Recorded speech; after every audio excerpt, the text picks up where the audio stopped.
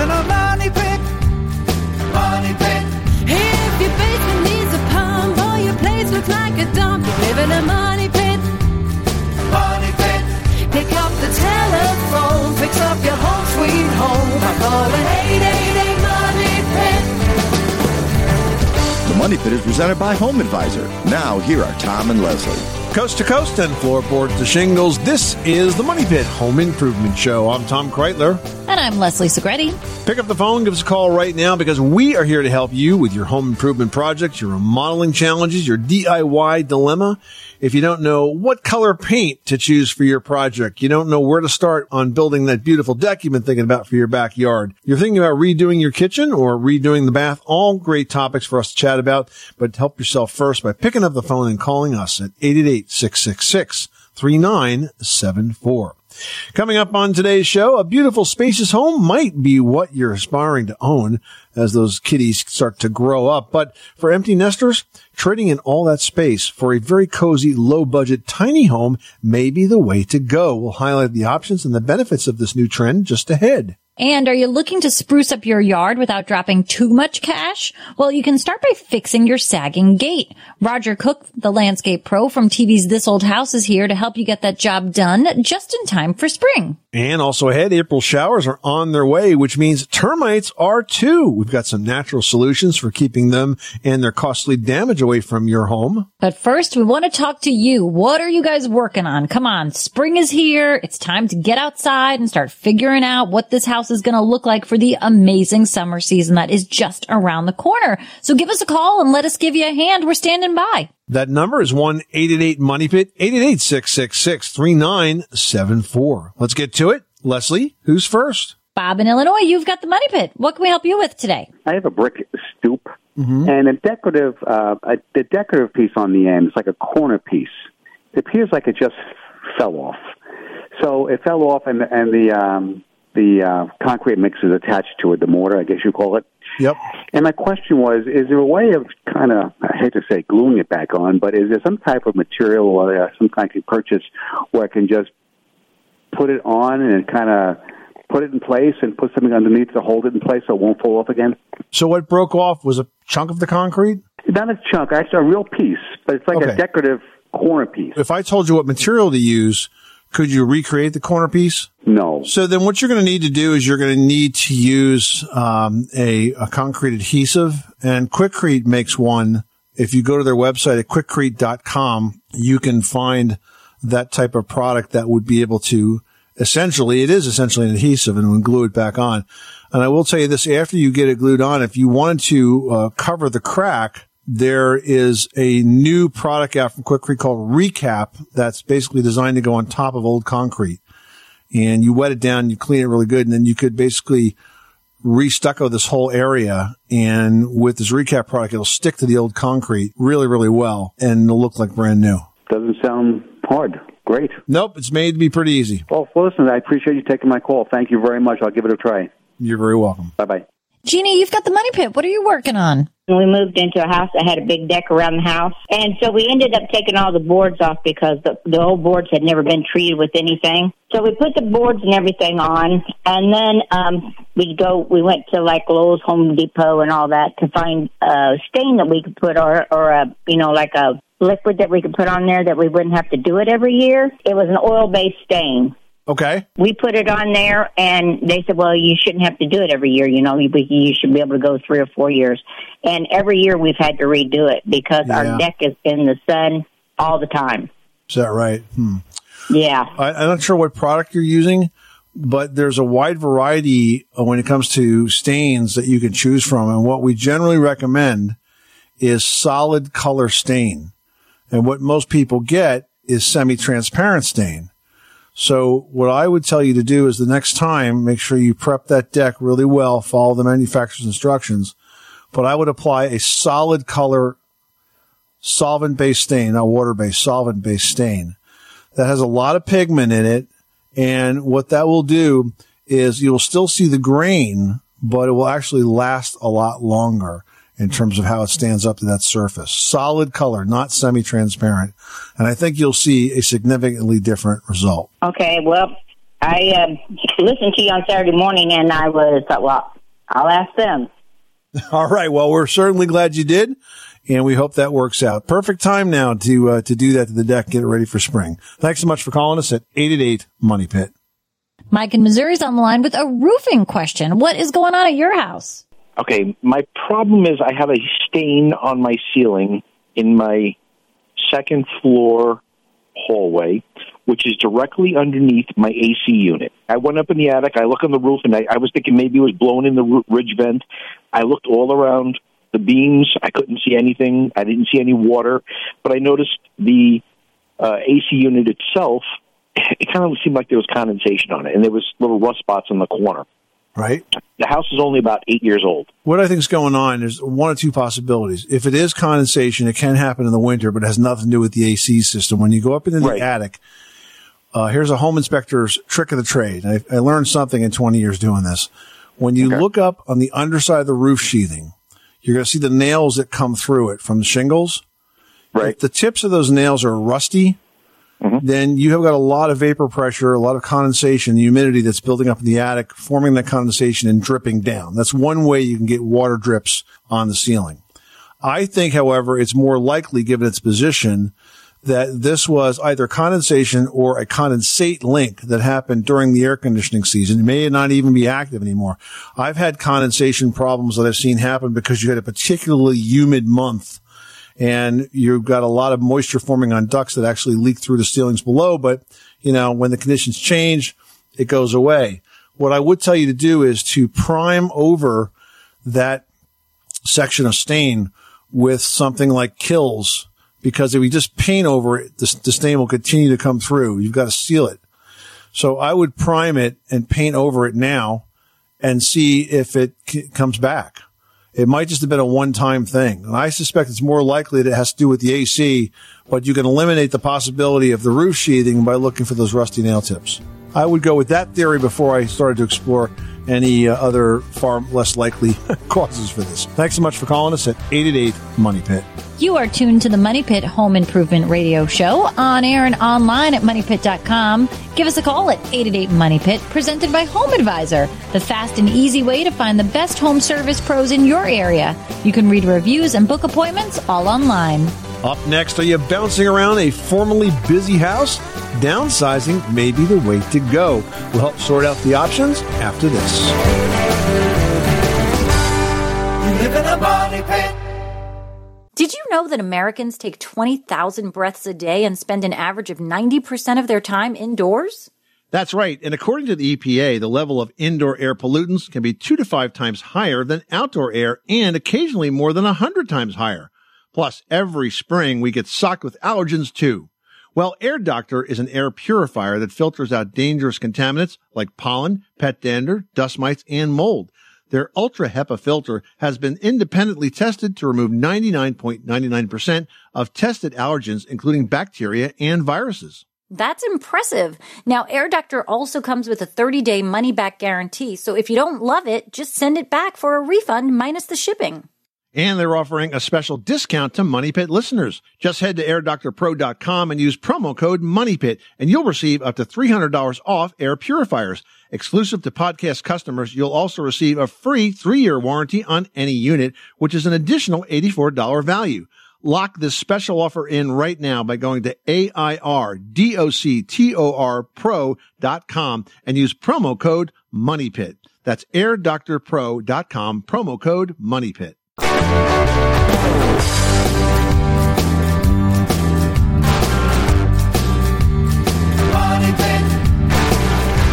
The Money Pit is presented by Easy Breathe Ventilation Systems. Remove musty basement odors and reduce allergens, plus save 20%. Call 866-822-7328 for clean, healthy indoor air all the time, or visit easybreathe.com. Where home solutions live, this is the Money Pit Home Improvement Show. I'm Tom Kreitler. And I'm Leslie Segretti. Give us a call right now with your home improvement question, your do-it-yourself dilemma, whatever challenge you're getting ready to do around your home. We're here to help. The number is 888-MONEY-PIT, presented by Home Advisor, the fast and easy way to find the right pro for any kind of home project, whether it's a small repair or a major remodel.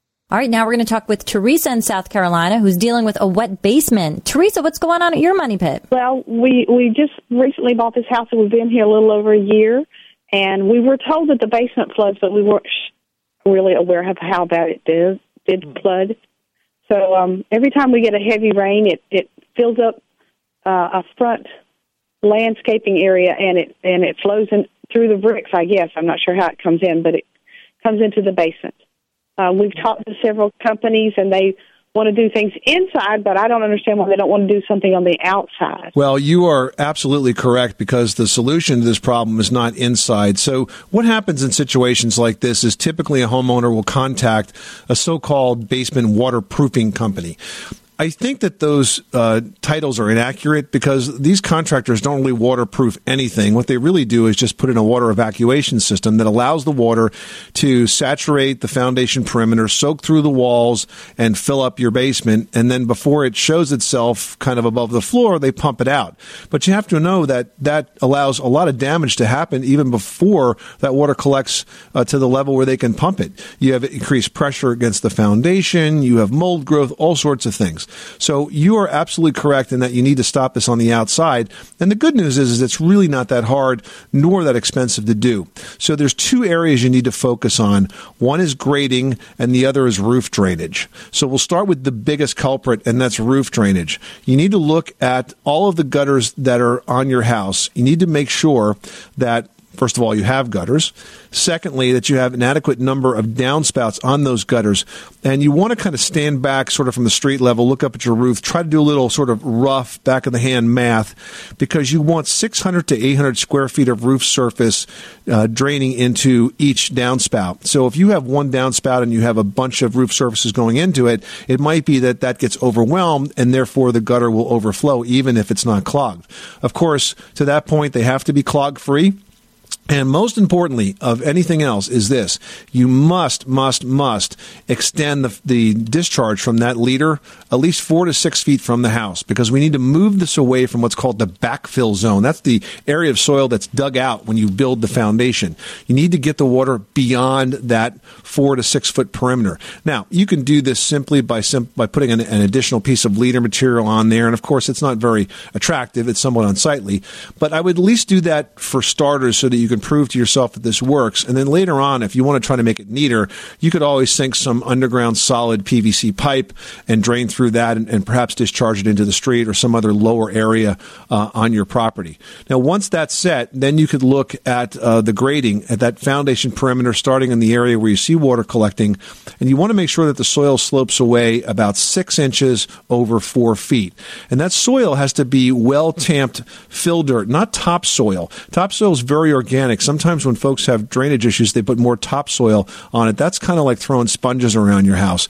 You want to create that slope with clean fill dirt. It's more of a kind of clay-like, compactable type soil that can be sloped to drop that 6 inches over about 4 feet. Over that, you can put a little topsoil to sustain growth or plantings or whatever, but you need to get that slope established first. So this way you have direct rainfall, hits that grade, runs off, and all the water that collects on the roof hits those downspouts and gets discharged well away from the house. Those two things will stop this wet basement. And I know that for certain, because when you said that your basement floods after heavy rain, all of that always sources on the outside. It's not a rising water table, and that's the only time you'd ever need to put in below-grade drains, such as what these waterproofing companies are suggesting. Okay, great. I really appreciate your help. Well, you're welcome, and I'm so glad we could get to you before you spent the money on the waterproofers, because I can't tell you how many times we get the same call after someone has spent $10,000 or $20,000 on a waterproofer, only to find out that they still have the same problem. Thank you very much. Norm from Wisconsin, you've got the money pit. Tell us about this insulation issue. A second story of her house has a suspended ceiling with like 12 inches of insulation on top of that ceiling, on top of the suspended ceiling. Should there be a vapor barrier in between? Because there's no vapor barrier. No, not really necessary. So you have 12 inches on top of the drop ceiling, essentially? Yes. Yeah, I don't think so. Not in that particular case. You're good to go. Old homes had high ceilings, and so we dropped it down a bit to match the paneling. And yeah. Is that drop ceiling still standing up okay? Yes. All right, good. No, I think you're okay the way it is. There's no need to change that. And if it's an old home, it's plenty drafty as it is anyway. Okay, thank you. Good luck with that project. Thanks so much for calling us at 888-MONEY-PIT. Well, if you and your spouse are empty nesters and you're bouncing around a house that used to be very full, downsizing might be the way to go. But the extreme end of that is moving into a tiny home. And it's something a surprising number of folks are looking to do. Yeah, moving into a smaller home is going to force you to get rid of a lot of things that you don't really need. And it usually helps put into perspective how little you do actually need to live comfortably. Now, money is as much a motivating factor as is fewer responsibilities. You could own a tiny home for as little as, say, $10,000 to $20,000, depending on customizations. Yeah, and a large home not only requires a lot of maintenance, but that actually ends up to be pretty expensive as well. I mean, if you consider that as we age, most of us tend to stick to just a few essential areas of the house, downsizing and moving into a tiny home definitely seems like a potentially prudent thing to do. I would say as long as you get along really well with your spouse, because you can't put any rooms between you. Heading to Minnesota, where Beth is doing some work in the bathroom, and you want some toilet help. What's going on? The water kept running into it, so I decided to install a new field valve and flapper. And I measured everything, and I followed the instructions, and I did solve the original problem, but now I developed a new one. When I flush it, the water goes into the bowl okay, except now anything in the bowl goes to the top of the bowl, almost to the rim. And then when the tank itself is filled, then the bowl goes down slowly and it flushes, but then it only leaves a little water in the bowl. So I called the manufacturer and talked to them. He said, well, try plunging it because it might be a clog. So I did that. I tried hot waters and bleach to see if I could get that. If it is a clog, then nothing has worked. And I don't know what to do. I give up. I mean, that's what happens typically in a clog, is it'll fill to the top, and then the tank will fill, and then it'll, that suction force will just bring everything down. Yeah. And the ones that are the trickiest to diagnose is when you have a partial clog where you have some water that's getting passed, but not a lot. So I wonder if something is lodged in either the trap of the toilet or the line beyond that. And really the next step is to have a plumber come out and do a drain cleaning of that. I'll tell you a funny story about how this happened when my kids were younger. We had a toilet that was clogged in a downstairs bathroom, and outside this bathroom we had a willow tree, and I knew that the willow tree roots used to get into the plumbing line, so I immediately assumed that was what it was, and I went outside and dug up my yard and found the pipe clean out, which was a couple of feet below the surface, and I snaked one way and snaked the other way, and I couldn't find any clog. So I thought, well, maybe it's between the pipe break and the toilet, so I decided to pull the toilet off, and don't you know that when I did that, I turned it over and noticed something blue in the bottom of the toilet, and of course you're not supposed to have anything blue in a ceramic toilet. It turned out to be a little toy telephone that one of my kids had dropped down there that was letting just enough water through to trick us. And so you never know what's going to be in there, and if you have a partial obstruction like that, that could explain for what's happening. Okay, well, the only thing I can do then is to get a plumber. Yep. You don't want a carpenter, that's for sure. Beth, thanks so much for calling us at 888-MONEY-PIT. Doug in Illinois is dealing with some water under a deck. Tell us what you're working on. Well, I'm interested in like a roof or a water drainage system up underneath my deck. I have a 16 by 40 deck, and I saw somewhere on TV that they have some sort of a system that goes up in between the joists. I was wondering if you knew anything about that. Yeah, is this like a second floor deck, and you guys sit under it or something? Yeah, there's a full lower level under the deck, yes. Well, those are called deck drainage systems, and there's lots and lots and lots of different manufacturers of it. There's Deck Drain, there's Dry Snap. Yeah, there's something called Underdeck that seems to be a Depot product. Trex has one that's called Rain Escape. So these are all deck drainage systems. I don't know enough about them to give you a recommendation of one or over the other, but that's what you want as a deck drainage systems. They basically, as you say, they fit in between the joists, or they fit under the deck. They're designed to collect the water and then run it to some sort of a traditional gutter and get it away from the house so that you could have some living space underneath that deck and not have the rain falling on your head. Absolutely. That's what I'm looking for. Did you say something about Home Depot? Yeah, Depot has a product called Underdeck, which is basically like, I guess you could call it like an under-joist gutter system, and it sort of pieces together. It's like modular. Oh, okay. Wonderful. Well, I sure will check there. All right. Good luck with that project, Doug. Thanks so much for calling us at 888-MONEY-PIT. Hey, do you have a failing fence that could use a few fix-ups before spring sets in? Well, Roger Cook from TV's This Old House is stopping by with tips for that project next.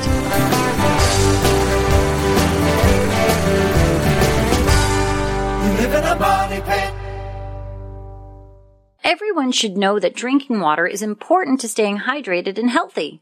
Having safe, clean water is the last thing you want to worry about, but unfortunately, according to extensive research by the Environmental Working Group, 3 out of 4 homes in America have harmful contaminants right in its tap water. That's why we are thrilled to be working with AquaTrue. AquaTrue purifiers use a 4-stage reverse osmosis purification process, and their countertop purifiers work with no installation or plumbing. It removes 15 times more contaminants than ordinary pitcher filters and is specifically designed to combat chemicals like PFAS in your water supply. And they have water purifiers to fit every type of home, from installation-free countertop purifiers to higher capacity under-sink options. They even have a Wi-Fi connected purifier and mineral boost options. And its proprietary purification technology is independently tested by IAPMO to NSF and ANSI standards to remove over 80 of the most harmful contaminants, including chlorine, fluoride, arsenic, PFAS known as forever chemicals, nitrate, and many more. I can truly taste the difference when I compare it with my old water filter. AquaTrue saves you money also. Just one set of filters from their classic purifier makes the equivalent of 4,500 bottles of water. That's less than 3 cents a bottle. Plus, you'll save the environment from tons of plastic waste. AquaTrue comes with a 30-day money-back guarantee and even makes a great gift. And today, Money Pit listeners can receive 20% off any AquaTrue purifier. Just go to aquatrue.com. That's AQUATRU.com and enter code MONEYPIT at checkout. That's 20% off any AquaTrue water purifier when you go to aquatrue.com and use promo code MONEYPIT. Money Pit.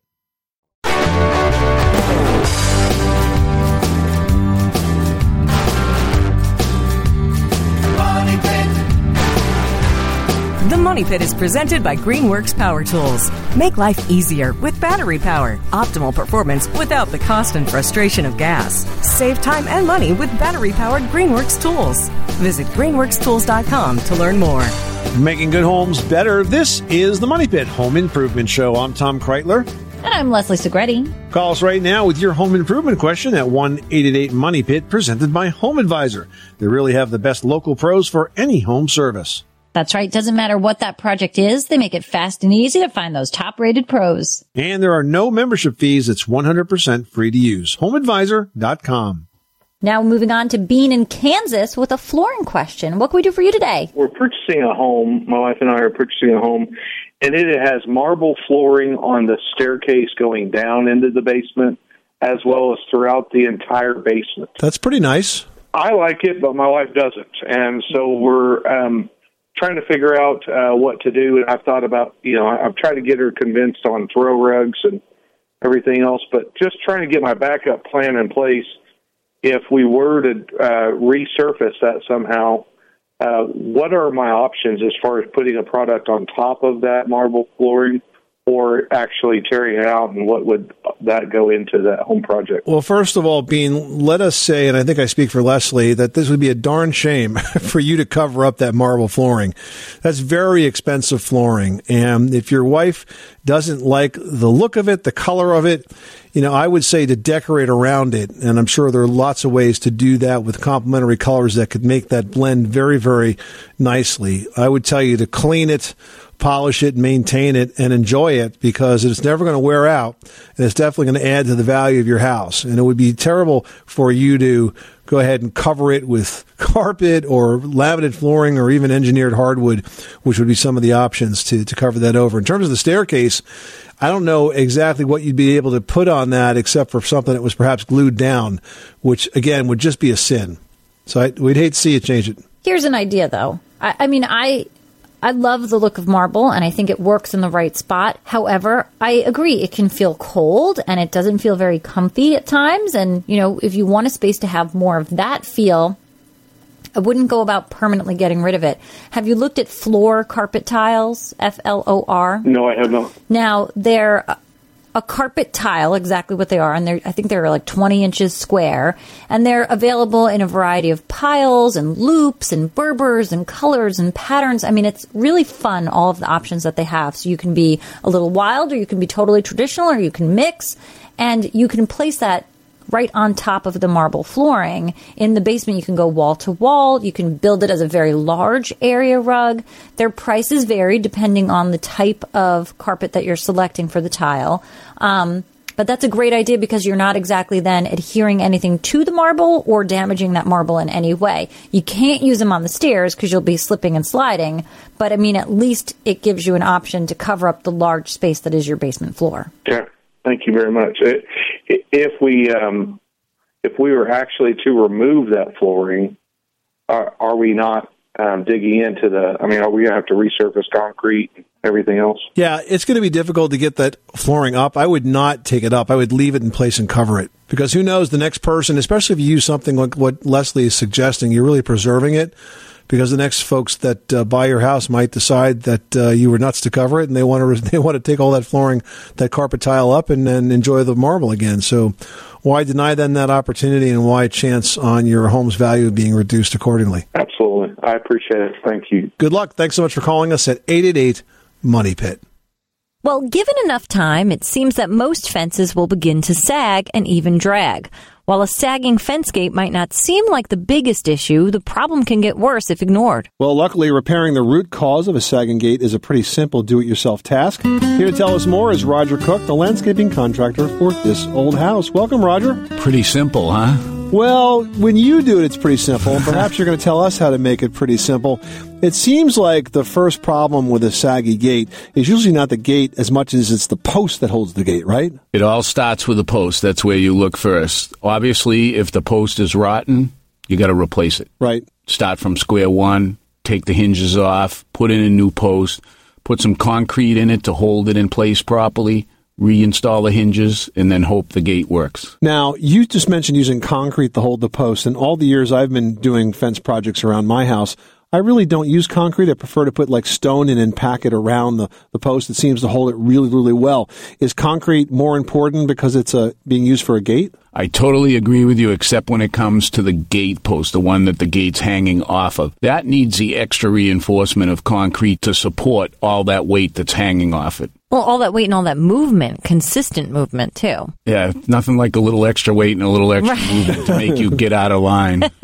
Now, when you put your post in, you let it run tall and cut it off later, so this way you don't have to be too accurate about the height? Yeah, because if you're trying to adjust the height to be perfect and the hinges and everything else, it's a lot easier to just put the post in at the right spacing, rehang everything, and then cut the top off. Okay, so if the hardware is good, now we're looking at the gate itself. Sometimes the gate is the only part that's sagged. It's sort of, I guess the term is racked. It's not square anymore. It's almost diagonal. How do you address that? Well, the easiest way to address that is they make kits with a cable and a turnbuckle. You anchor them on the gate, and then you tighten the turnbuckle, and it'll pull them back so they're back in the position they originally belong. Do you keep that there permanently, or is that just till you tighten attachments? That's a permanent thing because you can go out every year and turn that turnbuckle a little more and help keep it square. So what you're saying is it's simple. Simple.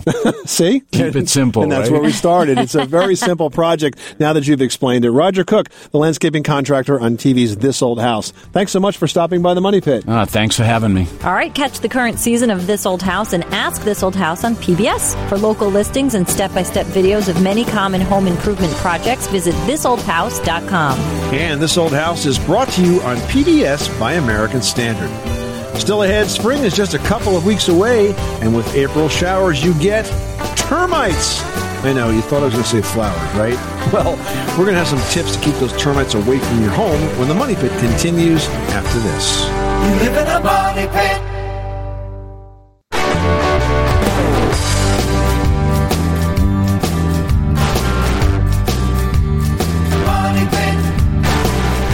The Money Pit is presented by HomeAdvisor.com. You'll never have to worry about overpaying for a job. Just use their True Cost Guide to see what others paid for similar projects. Then get matched to top-rated pros, read reviews, get quotes, and book appointments. All for free at HomeAdvisor.com. Making good homes better. This is the Money Pit Home Improvement Show. I'm Tom Kreitler.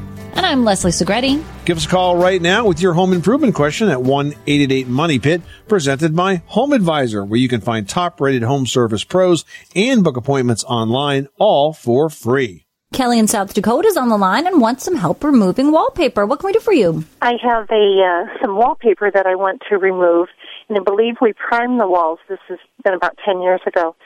And when I pulled back on the edges of the wallpaper, it seems as though it's taking a bit of the drywall with it. So what you want to do is you want to get a tool called a paper tiger, which puts small holes in the surface of the paper, and it helps the wallpaper remover get behind it and loosen up the adhesive.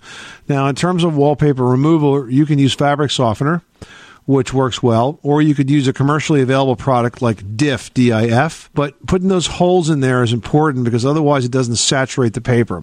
Now, if you do that and it still doesn't loosen up and pull off, then what you need to do is go out and rent a wallpaper steamer, and that will use warm, moist air to separate the paper from the wall. No matter how you do it, it is a lot of work.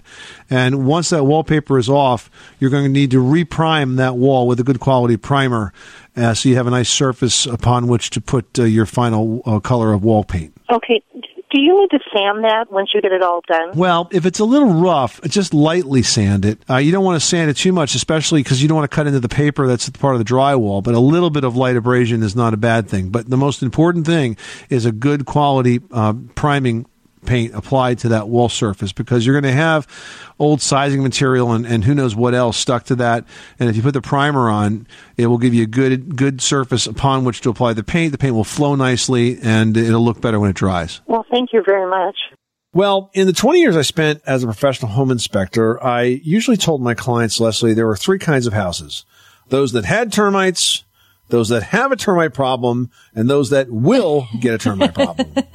Basically, you're going to get termites at some point. Exactly. You know, they were here first a lot longer than we have, and they're not going to go away. But, I mean, the good news is if you take the right steps, you can keep those termites away now, and there's a good chance that you can keep your home off their menu. You know what? This really is the time of year to do that. Termites are going to nest in the soil all winter long, but come springtime, this time of year, they are busting out and they are searching for new food. And your home's walls are, guess what, guys? Their favorite meal. Now, you can keep termites from chowing down your house in a few ways. For starters, moisture and wood are termites' favorites. So keep the stacks of firewood or mulch away from your exterior walls. Yeah, you also want to keep your gutters clear. Termites love gutters, and keep them pointed away from your home so that the runoff washes the bugs further away from the foundation and not like right into the ground and then into your house. Yep. And if your porch or crawl space is dirt filled, keep an eye out for signs of the bugs. If you see discarded wings, cracked or bubbling paint, or mud tunnels, these sand tubes the termites build to crawl through, you see those on the outside of your home's foundation walls or inside of your under the porch. Sometimes you'll see them coming up on those foundation blocks there. It is definitely time to call a pest pro. This is not a do-it-yourself project. If you call the professionals, they have access to the right materials. They can do it once, do it right, and you will not be bothered by termites anymore. Wayne in Iowa is on the line with a septic issue. Tell us what's going on. Well, when I take a bath, I have odor when I drain the tub. If I take a shower, I have no odor when I take a shower. Obviously, I don't plug the drain. But everything runs through down to one pipe, which goes out to a septic tank. I do know the line is good from the house to the septic tank because I had to dig that up before I ever did any of the plumbing in the house. I did not replumb the drain on the tub, but otherwise the house has new plumbing throughout. So we don't think that it's in the drain line. For example, when you talk about sewer odors, the first thing you think of is a missing trap. But if the plumbing's been redone, it's not likely that that's the case, correct? No, it has a trap, and it doesn't leak into the basement. But whenever I take a shower, it works fine. But if I take a tub bath and pull the plug on the drain, I get a sewer odor in the hallway. outside the bathroom. Because the other cause of those odors is something called biogas, is when you get a lot of bacteria that can form in a drain. And it may not even be the drain of the tub. It could be the drain of the sink. I presume there's a sink in that same bathroom. And sometimes even in the overflow channel of the sink, you get this bacterial buildup that can have just an awful odor to it. And the solution there is to thoroughly clean it with an oxygenated bleach so that you kill that bacteria. Flushing out the overflow channel, scrubbing the drain with almost like a bottle brush to make sure that all that bacteria is eliminated. Biogas can be very, very pungent and unpleasant to live with, but relatively simple to get rid of once you get to the spot where it exists. Will you give that a shot? Yes, sir. I most certainly shall. All right, good luck with that project. Thanks so much for calling the Money Pit. Still ahead, nothing keeps your home looking updated better than a current kitchen. If you're thinking about switching out old countertops for granite, we've got some design tips to help after this. Live in a money pit.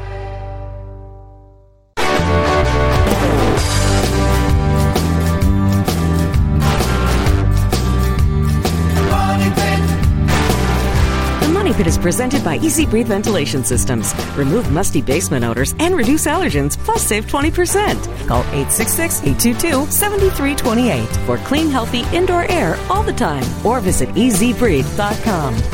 Making good homes better. Welcome back to the Money Pit Home Improvement Show. I'm Tom Kreitler. And I'm Leslie Segretti. Give us a call right now with your home improvement question, your do-it-yourself dilemma at 1-888-MONEYPIT, or post that question to the Money Pit's community page at moneypit.com.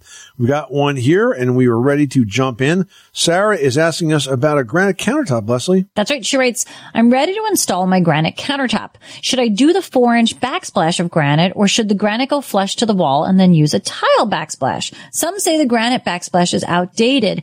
I kind of feel like if you're going to have granite, you don't want to have a stone backsplash. You want to use tile. What do you think? I mean, first of all, in a kitchen, that 4-inch backsplash to me does nothing. It collects a lot of grease. I don't think stylistically it looks good. I think it doesn't protect the wall from anything. I think you're just going to make a mess that's going to need to be painted. Better have something there that's wipeable and fully wipeable. Now, depending on the area we're talking about, some people will do a full, I guess they call it a waterfall at these places. You know, a waterfall is really when the counter sort of then turns and goes down and sort of creates a waterfall of your granite or your marble or whatever that is. But some people will do a full backsplash, like maybe behind the cooktop. Right. Of all in that same granite or same marble or whatever you're using as your countertop. And that is gorgeous. I mean, truly, I love tile. I think there's a lot of great ways that you can mix up tiles, mix up shapes, mix up sizes without spending a ton of money and creating a look that's, you know, truly yours, depending on whatever that style is. Subway tile is still very big and modern and clean. And I think that's a look that's not going to go away. Herringbone. I'm finding that things that are more linear and more tonal tend to be what's in right now. Right. But you got to pick something that you like, because these are projects that you do once and you really don't do them again for a very long time. So pick something that you like and that you're going to enjoy, and that's not going to break your budget. All right, we've got a question here on a heating system. Barry writes, I'm questioning getting a heat pump installed in a house that I'm in the process of buying. It's located in western Pennsylvania. Currently, it has a gas furnace and no cooling. The idea of taking most of the heavy lifting of the gas furnace and gain cooling in the summer seems good. However, I'd like some other opinions. I mean, look, if you have natural gas, I would not give that up to get a heat pump, because the heat pump is going to end up being at least as expensive, if not more. Plus, there's potentially more maintenance associated with it. So I don't think I would give up my gas furnace. If you want to go with air conditioning, fine. Add the central air conditioning. You already got the duct system. Perhaps it can be updated or modernized, or it may just be fine the way it is for AC. But I don't think that giving up natural gas to go to the heat pump is a good idea. You know, if you were fueling by propane, that's pretty expensive, or oil, that's expensive, a lot of maintenance, but I would definitely not give up natural gas. That is probably my go-to type of fuel for heating, because it is clean, it is efficient, and I think it's a much more cost-effective way to heat your home. Oh, 100%. And when things go wrong with oil, it's like a messy, lengthy, expensive, smelly fix. I don't know. I just used to gas, and that's what I know for the house. And, even when I look to sell the house and move, anything with an oil furnace, I get very nervous about for some bizarre reason. Yeah, I don't blame you. I mean, you got the whole tank issue too. Even if it's above ground, it's still a mess to get rid of. And I had to abandon an underground tank. It was a big job. We had to dig down, cut it open, clean it out, and we filled it with an expandable foam that made it kind of rock solid. But if they start to leak, boy, that's a real expensive problem right there. Oh my goodness. And then once you they call that abating the tank, correct? Once you do that, there's a ton of paperwork that goes with it. But doing it, if you have oil, is a fantastic thing that's cost effective and wonderful. And, I say do it. I'm all for natural gas. This is the Money Pit Home Improvement Show. Thank you so much for spending this hour with us. You've got questions? We've got some tips and advice to help you 24/7 at moneypit.com. And remember, you can always pick up the phone and call us at 1-888-MONEYPIT. I'm Tom Kreitler. And I'm Leslie Segretti. Remember, you can do it yourself, but you don't have to do it alone. You live in a money pit. When you need mealtime inspiration, it's worth shopping Kroger, where you'll find over 30,000 mouth-watering choices that excite your inner foodie. And no matter what tasty choice you make, you'll enjoy our everyday low prices, plus extra ways to save, like digital coupons worth over $600 each week. You can also save up to $1 off per gallon at the pump with fuel points. More savings and more inspiring flavors make shopping Kroger worth it every time. Kroger, fresh for everyone. Fuel restrictions apply.